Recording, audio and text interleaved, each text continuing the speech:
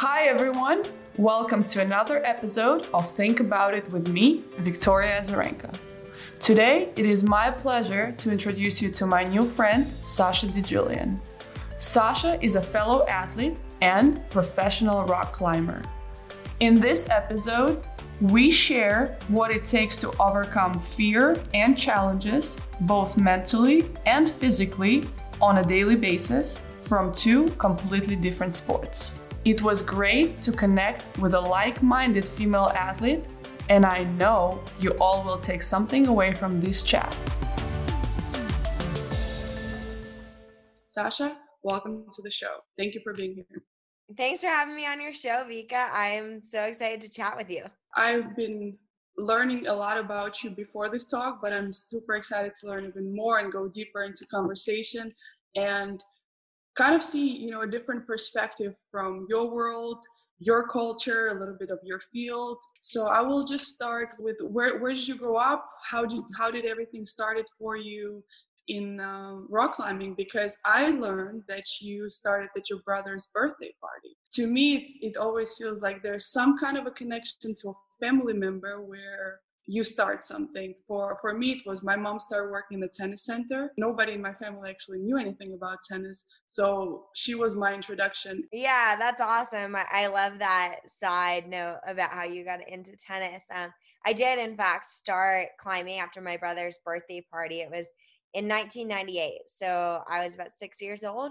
And my brother had a birthday party for lots of different guys in his grade. He was 14 months older than me. So as the sister, I got to come. And I just remember really loving the fact that if I wanted to get up the wall, it was up to me. There wasn't really anyone else that I needed to depend on. And the employee working the birthday party told my mom, hey, your daughter's really great. She should consider coming back and joining our junior team program. And I'm sure that employee told every single one of the parents, hey, your kid's great. But it stuck with me. So I came back and I joined what was called their junior team, which I really enjoyed because it was at school. I mean, climbing was such a fringe sport that no one really knew what it was. Tennis is so known. Whereas if I say I'm a professional climber, I think that to a lot of people is what is that? And then one Saturday morning, about a year later, I walked into the gym and they were hosting a youth regional championship. And that was my first intro point into the world of competition climbing, which, like you said, my family had nothing to do with climbing. Your mom was your entry point to tennis, which I think is really cool because it's almost you need that introduction. But then in climbing, climbing gyms are so accessible that even if your family isn't very aware of what the sport is, you can still kind of join at that very beginner level and figure it out yourself.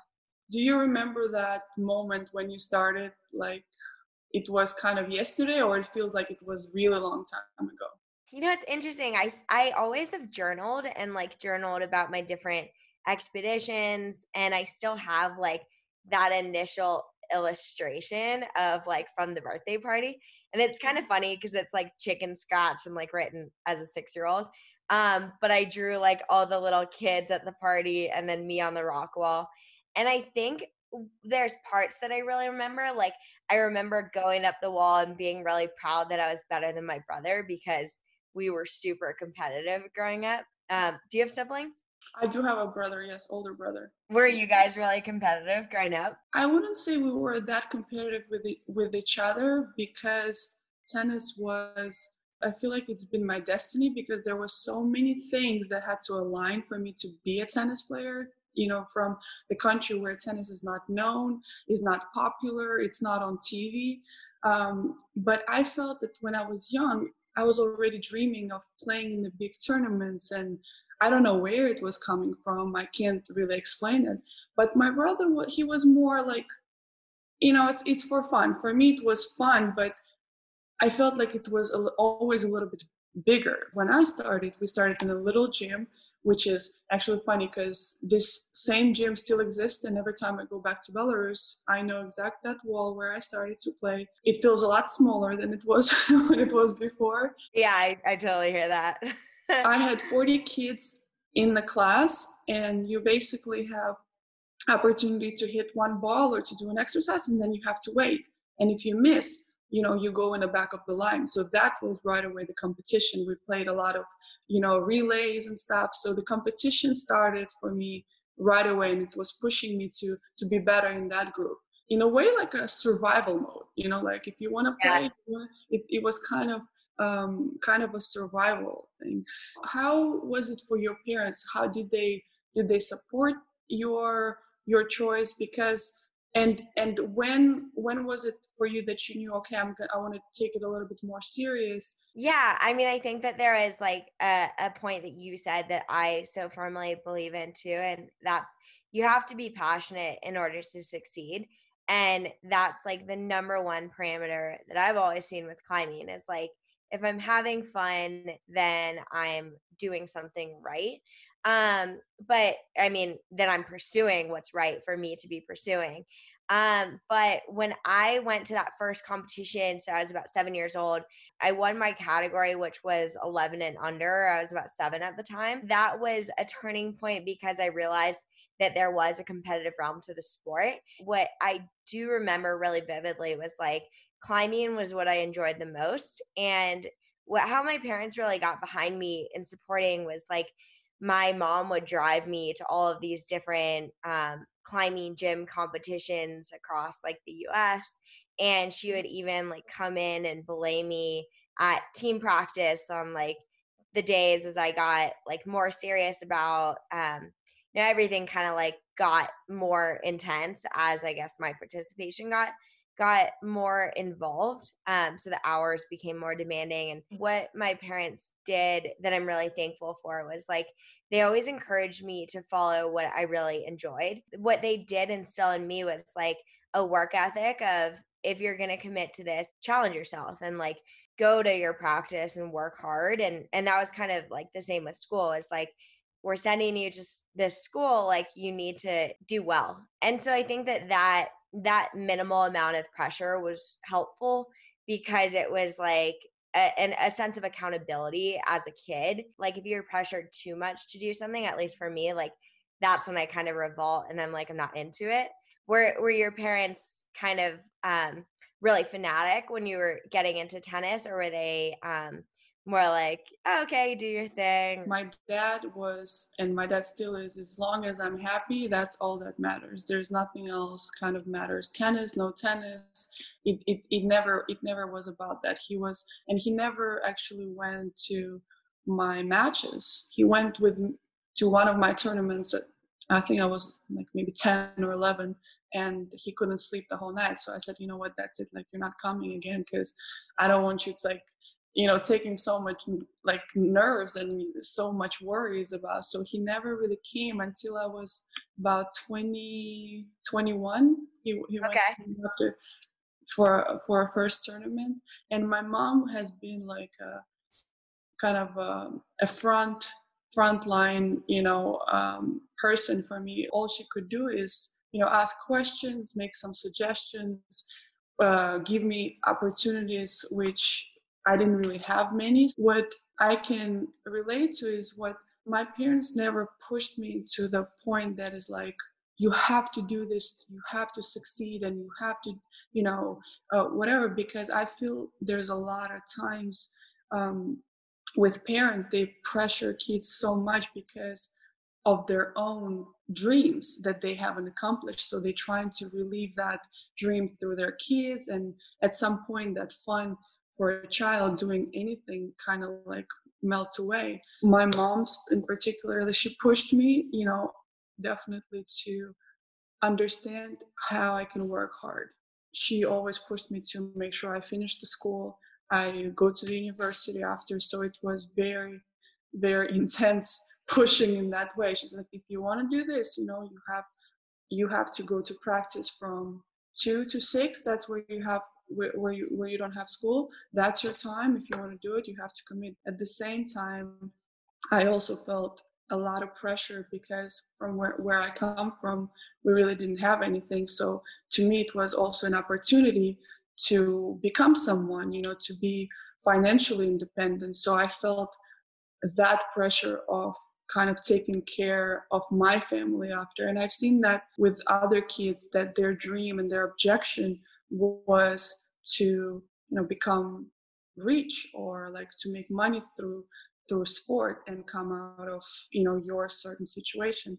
But to me, even though that was a reality in a way, it never was a drive. My motivation was, I want to be the best. I want to train. I want to do because I want to be the best. I want to win tournaments. The rest will kind of go into place. So what was for you like the motivation behind achieving the bigger things? Because from what I've seen on your videos, what I've read, you are very, very competitive. What's your motivation when it's maybe underlining motivation? Yeah, no, I just to round that point out, like my dad who passed away a few years ago always said to me three things before I went on any trip, and it was have fun, be safe, and do your best. And it's funny that you mentioned like your mom on the front line and your dad being too nervous to go to things. Like that was like the exact same case with my parents, actually. As I was starting out, like I never really had that drive to make a living from it because that just wasn't really the case in professional climbing back in the day. Like it was like what it meant to be a professional climber was like you live out of your van and you scrape by, but you maximize the time you spent outside. And that industry has really been changing as the sport has been more commercialized. It's grown. Climbing gyms are opening, but it was just all kind of like this process of like pursuing what I really enjoyed doing. And I think, like you noted, I mean, like that competitive edge, I think it's within all of us, like whether you're a female entrepreneur or like a female athlete, that drive to be the best version of yourself is really important. And with climbing, like women and men are so capable to achieve similar, and like women can outperform men in some regards too. And it's like I've just always wanted to, I guess, like prove myself to myself. And in a way, like you mentioned, like tennis was that almost like golden ticket, but you try not to think about it. I think that with climbing, like I just wanted to almost like legitimize what I really love doing too to my parents, and like show I can succeed in following my passion and I can make a living from it, and I'm going to find out a way how to.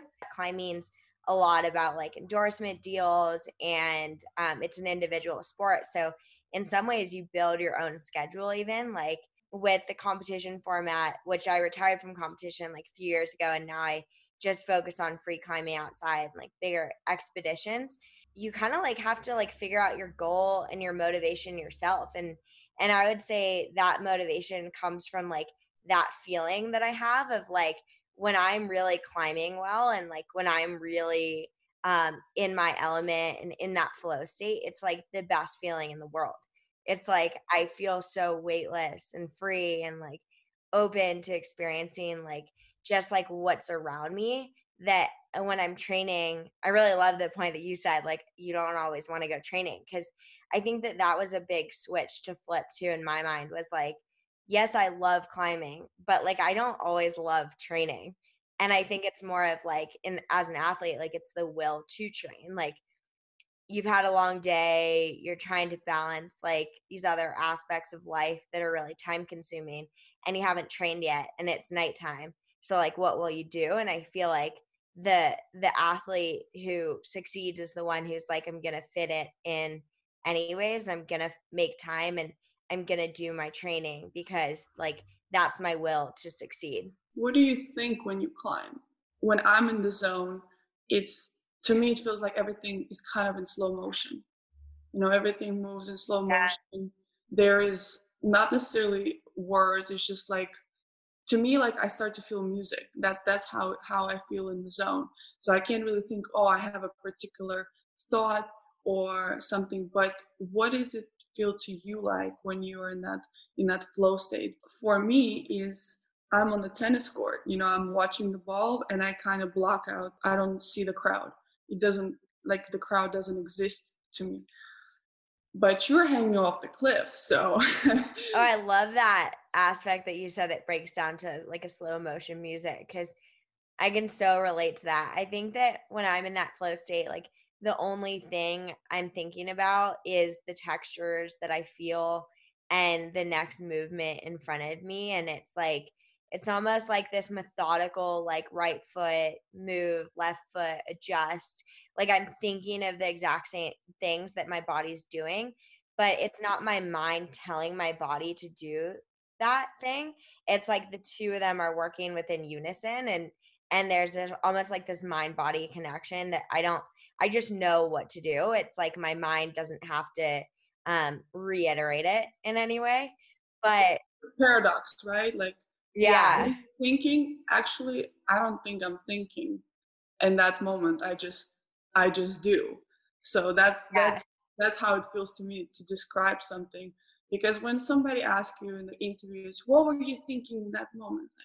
yeah, you're like, I don't really remember. Oh, and you can't say nothing because there is no such thing when you just sit there and you think of nothing. Like it just. Yeah. Do you ever like have those moments when you're on the tennis court? Because I have this when I'm climbing, and like maybe it's when I'm not in the flow state where like I'm thinking too much, or I'm thinking about like falling, or what if I like slip, or like these negative thoughts, and that's like when it kind of like intervenes in my brain and I'm like, no, go away. Like, do you ever have those moments on the court where you're like too aware of everything else?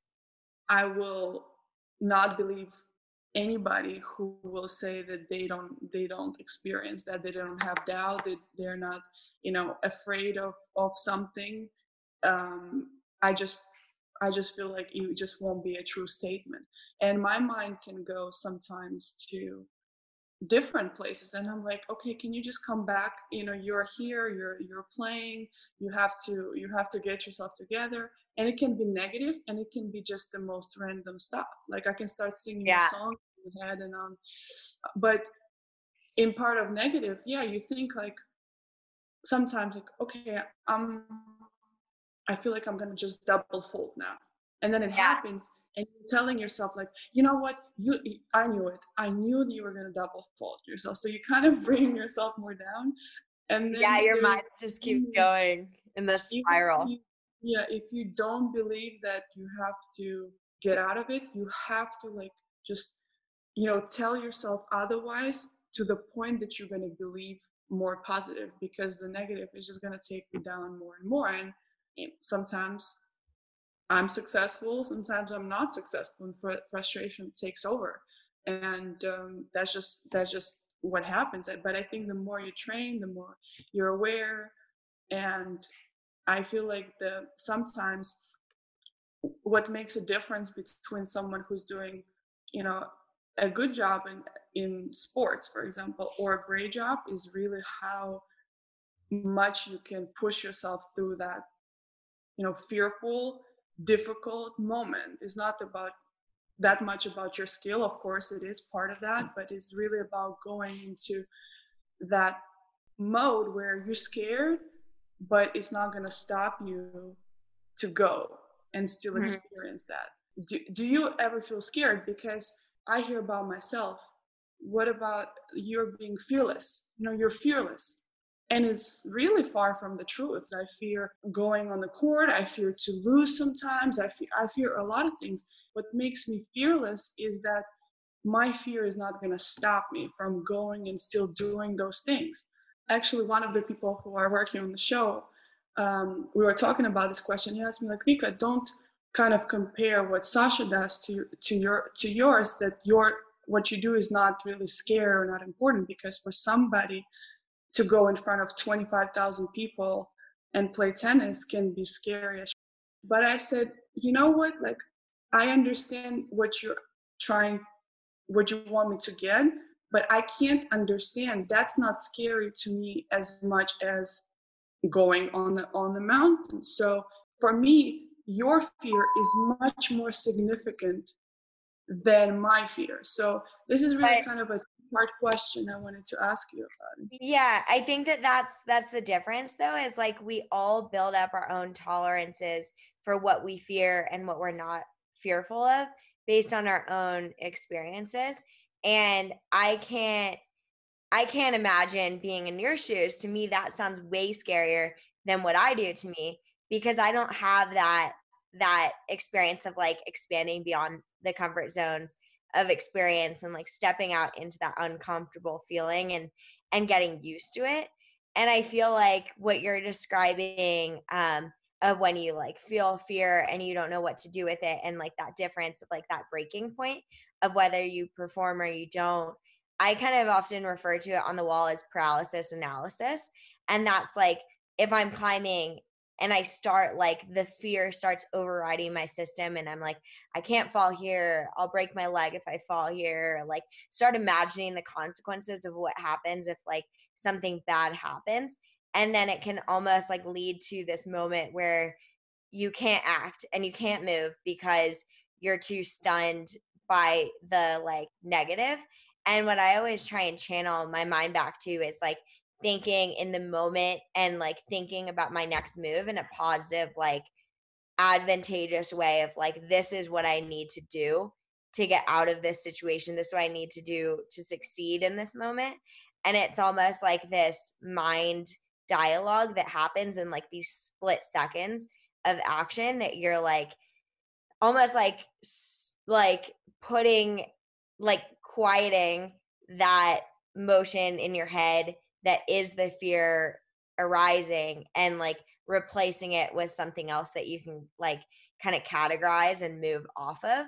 But the notion of like, fear is that I am always experiencing fear. Like I think that that's like a human thing that, like you said, like I wouldn't believe a climber if they said they're never scared.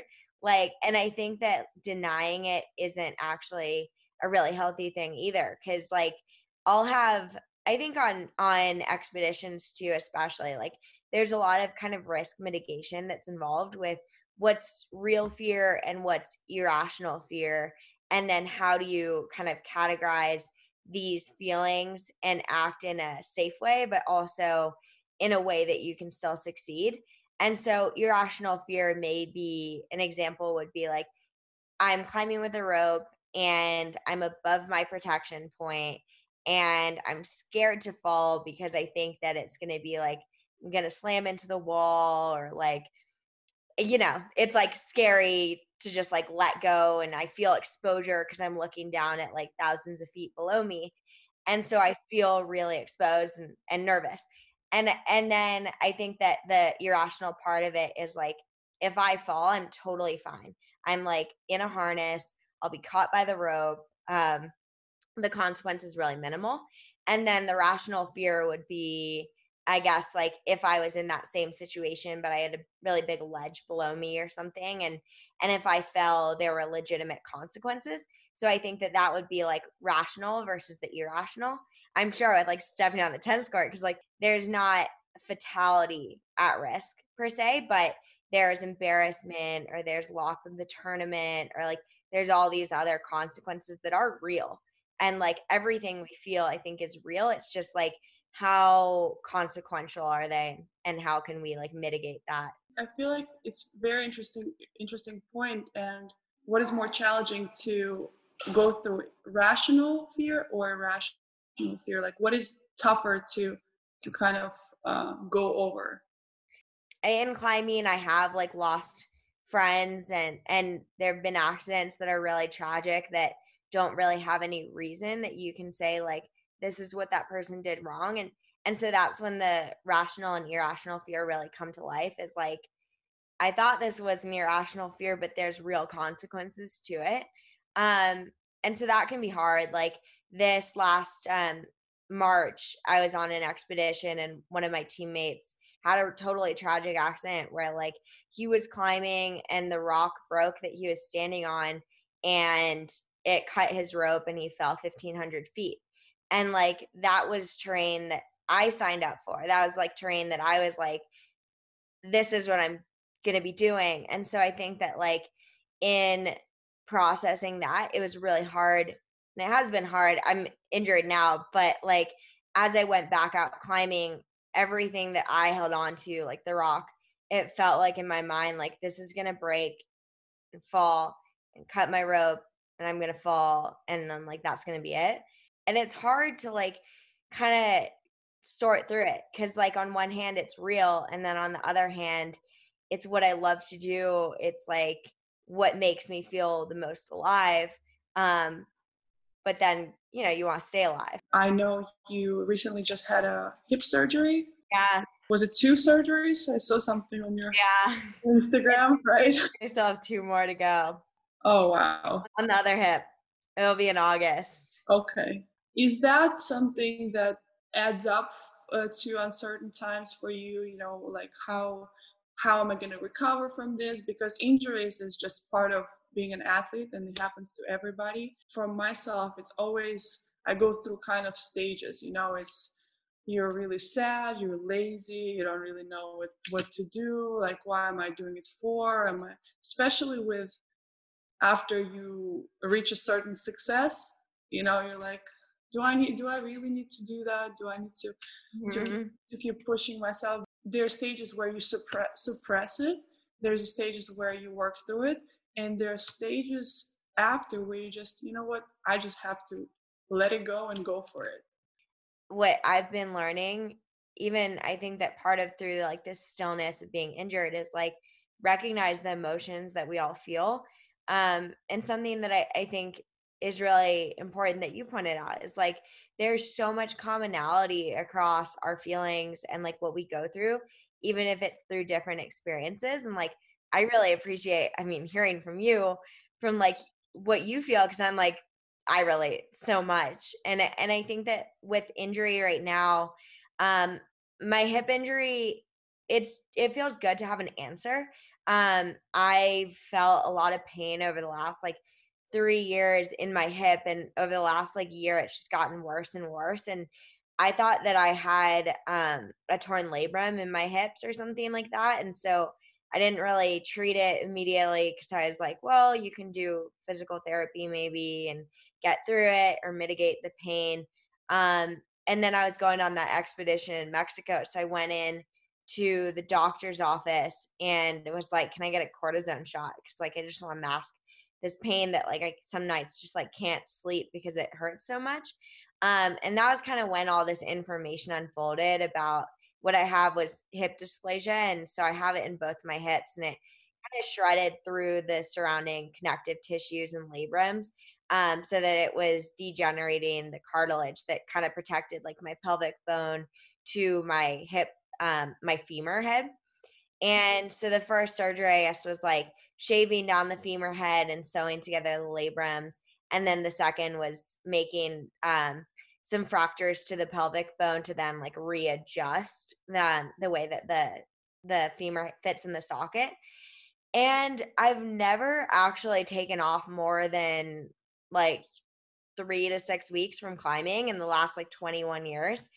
And so I'm trying to just like see this space as this permission to be more still and like cut out the travel and start fine tuning a little bit more of like who I am outside of climbing. And it's kind of like this new challenge because right now I'm like, okay, in like 2 weeks I can walk again. And that's like what I'm like really excited about, or like maybe it's 3 weeks. You've gone through injury, I'm sure. The longest term injury I had was about 4 months. 4 months I wasn't playing. I had to wear a boot. I had a neuroma on my foot.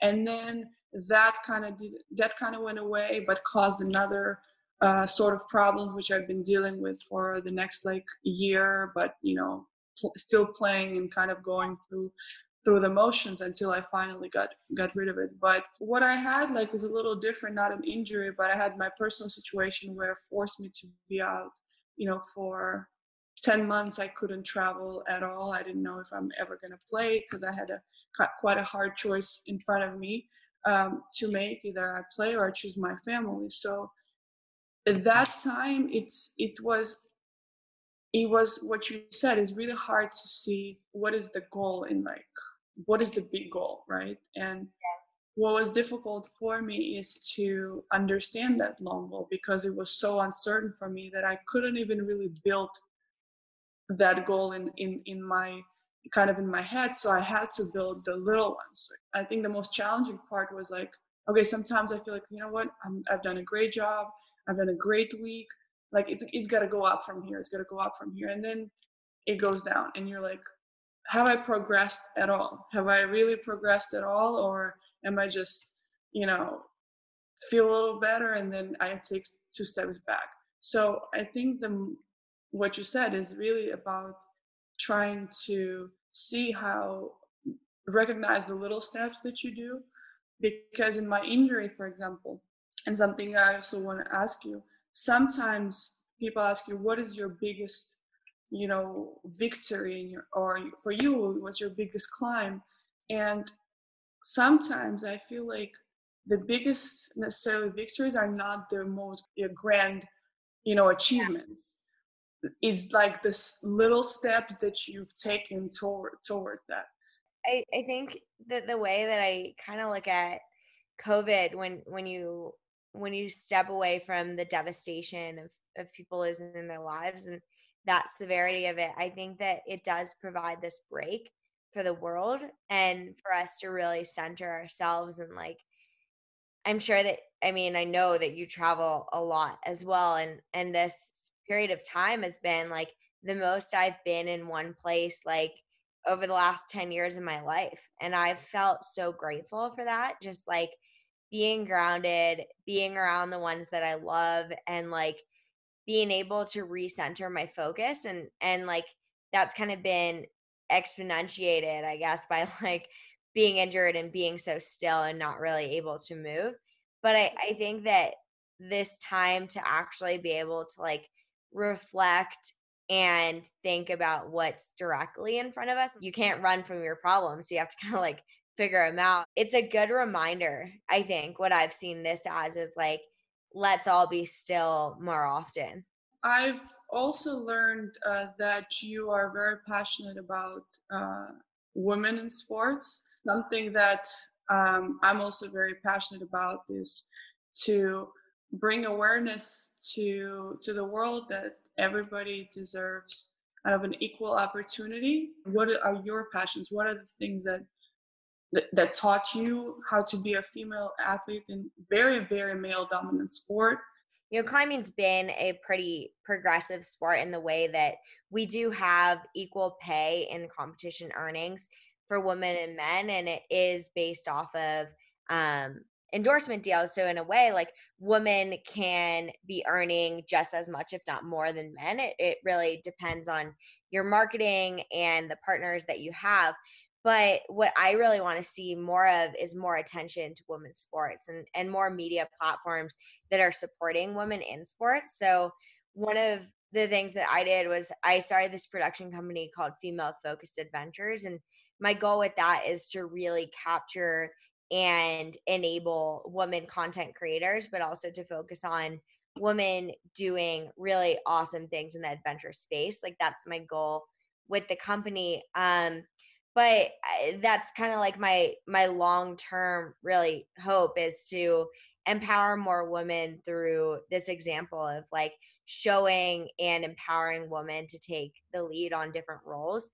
But another thing is like I've been really inspired by women. Like that is what sticks to me more so than when I see men do really amazing things. It's like if I see a woman do something, I'm like, I can do it because she did it. And it's almost like this relatability because as a woman, I relate to other women. So if it's like in the climbing world, one of my inspirations and who's become one of my mentors is Lynn Hill, who did the first free ascent of the nose in El Capitan. And what I really loved about like when I grew up and like really idolized her is kind of like the Billie Jean King figure for women's tennis. It's like here's a woman who really paved the way for the foundation of other women to have that opportunity to pursue this sport and to be able to look at this figure in the sport and say like it's possible. And then on the note of like being a mother, like you and Serena Williams and Allison Felix, like having children and then still like continuing your career and showing like I can still be the dominant player that I am and like do both, I think is really important. Because it sets, like you said, like that precedent of like it's not an either or equation. And another thing in climbing or in like women's athletics is like we develop these unique body types that are more muscular and are built for our sport. And so it's kind of like you look different and like you have muscles and you traditionally in society I think are labeled as less feminine. And I think that part of what I really want to push for is like that bridge between femininity and strength as one and the same. Because what I think is really beautiful and inspiring is like seeing a woman in her element really like owning it on the court or like owning it on the climb and being like, that's badass. And like, I relate to that. And it's not like I'm choosing one thing or another. It's like, this is like the all encompassing female. I know that I'm not the best climber in the world. I know that like the young girls are going to like replace all of the stats that I've had. And I'm like excited about that because that means there's progress. That pursuit of not seeing the limitations due to being a female is really important. Yeah, definitely. I can totally understand that it's very complex topic that doesn't get enough attention. So I'm really glad to hear that you use your platform, your voice to make that change. It's definitely a ongoing topic that will need a lot more attention. What has been your, I would say, most challenging moment for you in your life? I'm sure there has been many because I feel like we have transitions that, you know, at one point you're like, oh, that was really hard. Then you move on from it and you feel like, oh, it wasn't maybe really hard. But what's something that you can look back and say, you know what, that kind of shaped me? I think of like so many like kind of turnkey moments that were like I could objectively say losing my dad, I lost him quite suddenly, was a really transformative experience for me in my mind because I realized the the brevity of life and like how things can really change in an instant. And I think I look back and like that objectively I could say like that was definitely one of, if not the most difficult time in my life. But I would say tying it to women in sports and in my experiences within climbing. 2 years ago, I went through a really divisive time that was really challenging for me. I lost my grandmother, and at the same time, there was really this culmination of cyberbullying that really went on, and it was being taking place by another professional climber who's a male in my sport, and he had really like targeted me in his harassment through the years of like online and offline behavior of just like making fun of me or targeting the fact that I didn't deserve something that I have. And it goes back to these values of like, as a female athlete, like you shouldn't have to like explain why you have success if you've like worked hard to have that success. And anyways, I guess like the long and the short of it was like he made a post on social media that was like maliciously attacking me and kind of like putting me in this light of being overweight. And like it was a really ugly post that he made, and it was online, so it's like anything you put online is public. And I was like, you know what, I've like contacted him to stop this, I've told him to not do it, nothing's been heard. And so I like reposted it on my page, and I made this statement against cyberbullying. And I look back to it like, how could that even be a divisive time? But I think to the point of like climbing having traditionally been a male dominated sport, it was a pretty controversial thing within the upper echelon of like professional climbers taking a stance of like, hey, you destroyed this guy's career by sharing it. And it was like, I didn't even want to be a part of this. Like, I just don't want to be like bullied on the internet. And I don't want that to be the precedent of like what's okay in our community and like what a professional climber can do.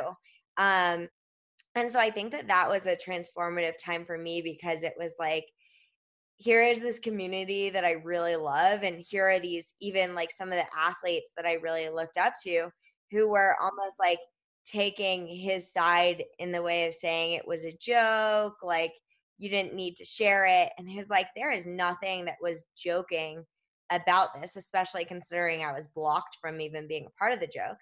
Um, but I really recognize like the value of loyalty and my connections within the friends that I really respect. And there were people who I'm still friends with who didn't really say anything, who wanted to remain neutral and didn't take a stance, but that relationship that I have with them was changed, because it's like, to me, the number one thing that matters in a friendship is loyalty and ethics and values. As a professional athlete, I'm sure you experienced this, and it's like people want to be a part of the pie when the pie's like doing super well, but when you go through controversy or when you hit like a bottom, then like the people who aren't loyal flee, and like it's like they don't want to be a part of that, or they don't want to stand up for you. Yes, I agree with you there. Everybody wants to be around you when you are successful, when you can offer them something. I've noticed that in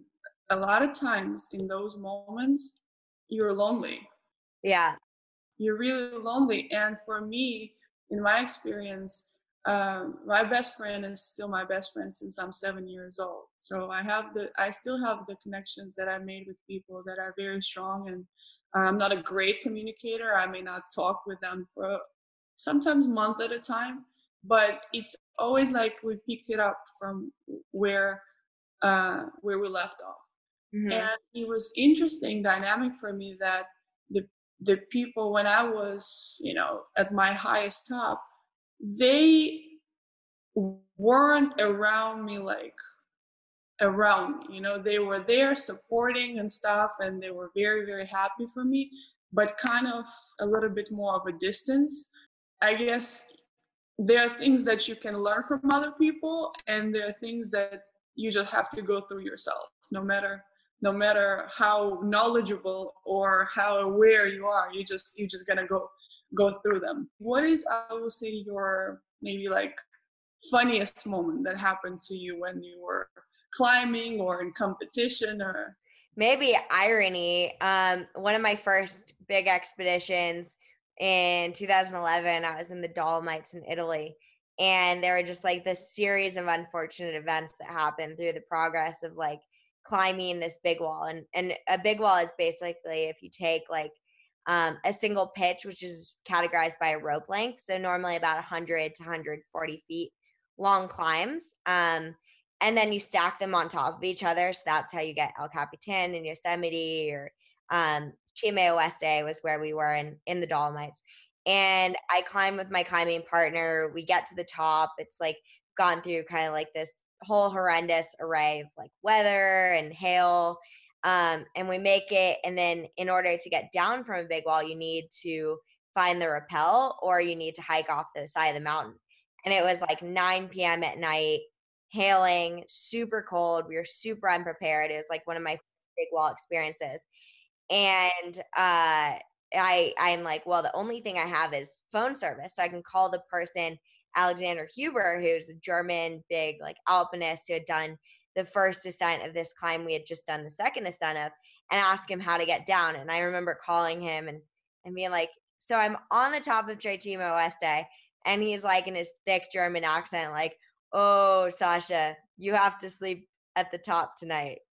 And like, it's funny in retrospect, because I was like, it was like the last thing on earth I wanted to hear. I was like, spent the whole night like chattered teeth and miserable.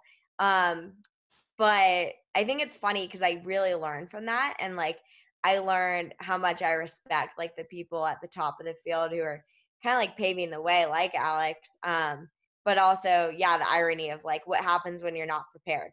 And like, that's what happens. It's like super shitty circumstances. a funny thing happened to me once. I was playing a tournament in Miami, and always during Miami tournament, there's been the Ultra Festival, the music festival going on. So the hotel is always just nuts party, and the sound, the music, you can't sleep. And I had an early match at 11 a.m. So I was like, I can't sleep with this music. I had to buy the earplugs, and I did not hear my alarm. So my so my coach had to like call like hotel, and I wasn't answering at first because they were waiting for me. And then I was like, how you were waiting for me for for so long? They're like, well, you're always late, so we're giving you a little minute. I was so stressed in that moment. I went to the match. I remember I lost the match, and I was like, this damn Ultra, like what? I will never sleep with earplugs again. But that was that was quite an experience. I remember I lost to Flavia Pinetta that day. I can't imagine stepping out onto a court full of like 25,000 people and being like, just for missing my alarm clock. I will say the most embarrassing moment, that one of the most, was when I forgot that I won the match.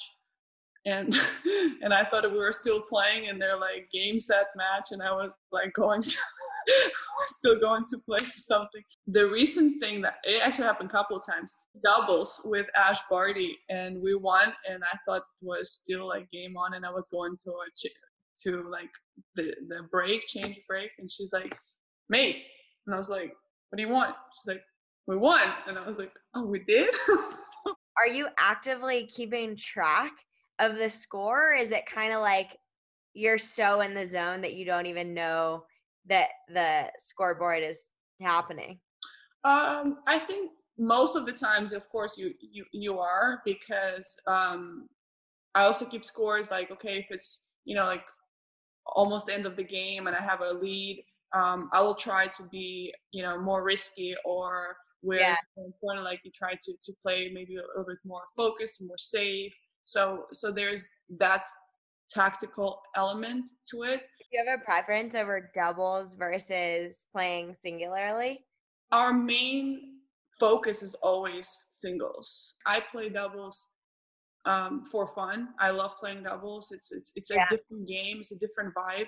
Singles is obviously more serious. It's always a priority for me. I think for a majority of players, after a Grand Slam, when you win a Grand Slam, the exhaustion comes not the day, but like maybe 2 days after, and you're like, for me, I was just like laying down. I couldn't move.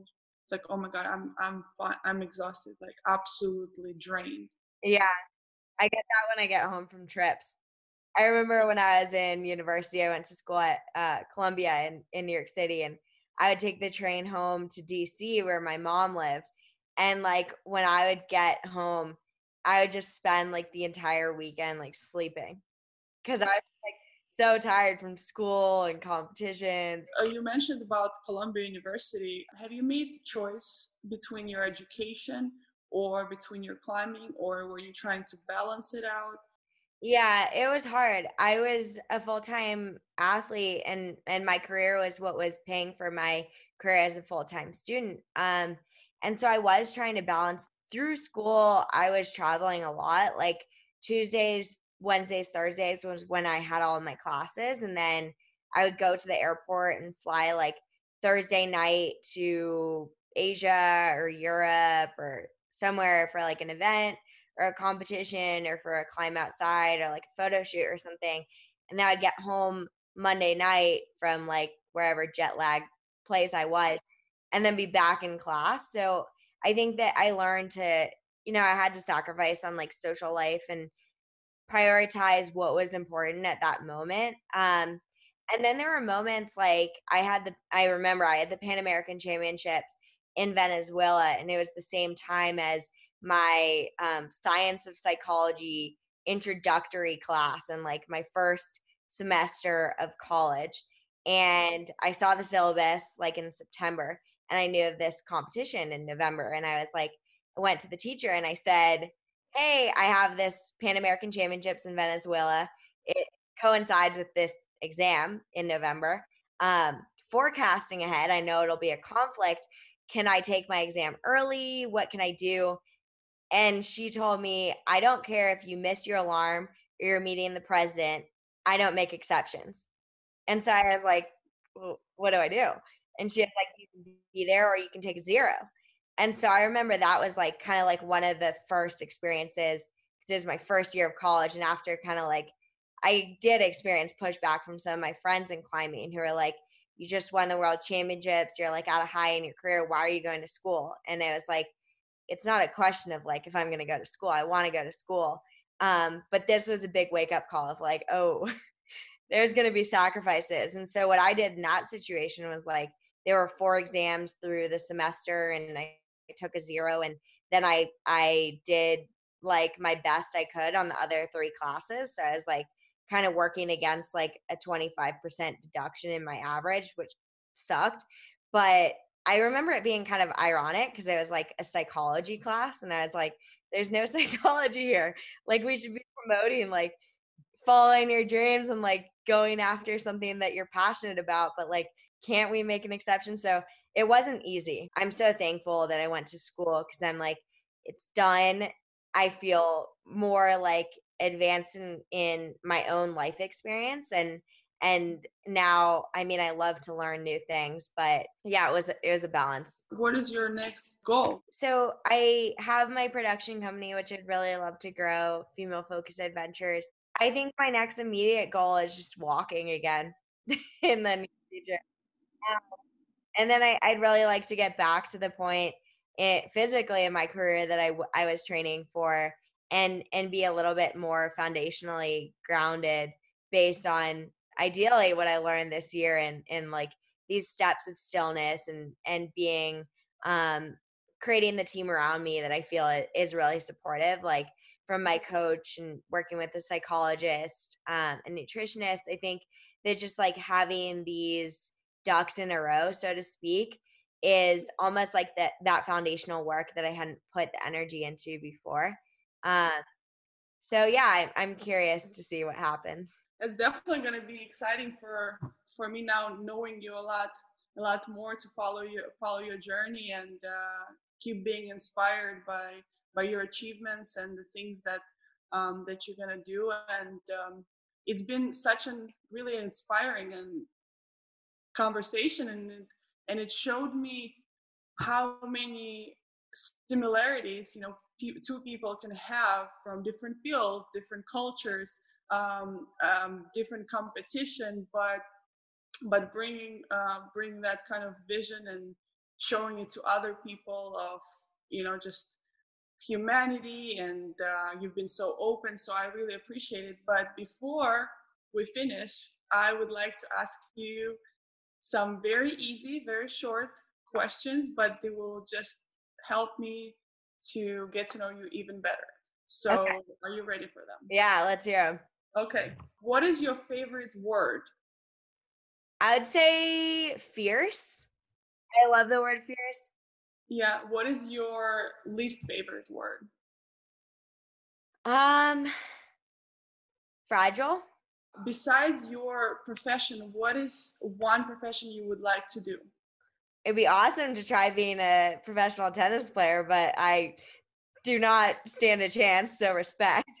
I also always wanted to be a TV anchor. What is one profession that you would never do?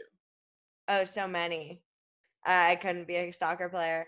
Um, like I'm really bad at technology, so maybe like doing computer work, I wouldn't be very good at. What is something that you admire about people or you find attractive in people? Yeah, I think that I really admire loyalty. It's a really important value. Yeah. And what is one thing that really turns you off of people? Ignorance turns me off. Okay. So the last question is, if God would exist and the heaven would exist and you arrive at pearly gates, what would you want God to tell you?